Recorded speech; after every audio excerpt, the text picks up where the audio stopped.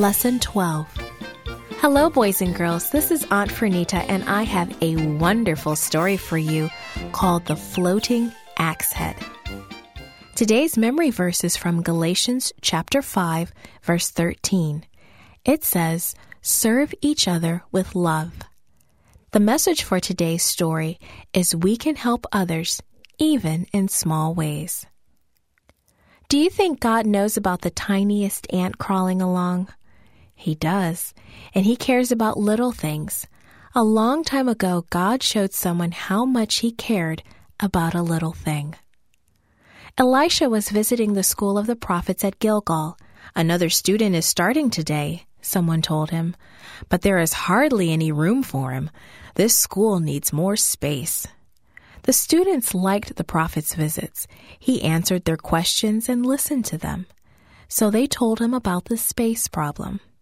"Prophet Elisha," a student began, "we like it when you come, and we like to have new students, but we have a big problem. We need more room." Prophet Elisha thought about it. The school really was too small. "Yes," he agreed. "This place is too small. Let's go to the Jordan River. We can build a place where there is plenty of room," someone suggested, "and there are plenty of trees to cut down for a larger building." A bigger place was needed so more students could come and learn about God so they could tell others. "Yes," Elisha encouraged, "that is a good idea. Go and get started."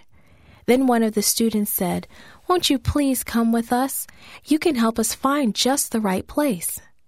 Elisha replied, "I will." And so he went with them. And they met at the river and started working. Lots of trees had to be cut down to build a larger school. Everyone worked hard, chopping and cutting with axes. Suddenly, one of the students cried out, "Oh no! No, no, no, no, no!" Everyone heard a big splash and turned to look. His axe! The axe head was gone. No wonder the student was upset. An axe was a very expensive tool back in those days. The axe head was made of iron, and it would be very hard to replace.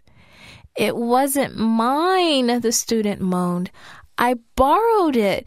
What am I going to do? How am I going to replace it? I just don't know." Elisha hurried to the young man's side.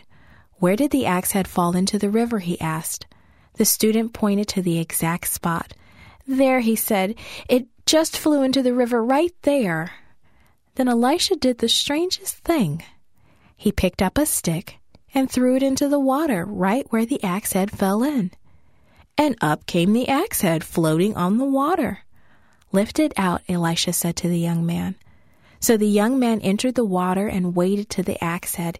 He grabbed it and returned to shore where he fixed it to the axe handle. Now everyone knows that things made of iron can't float. So how did this axe head float? It was a miracle. God used Elisha to perform another miracle. Yes, God does care about the little things. He cares if we lose a borrowed tool or favorite toy. He cares all about your needs.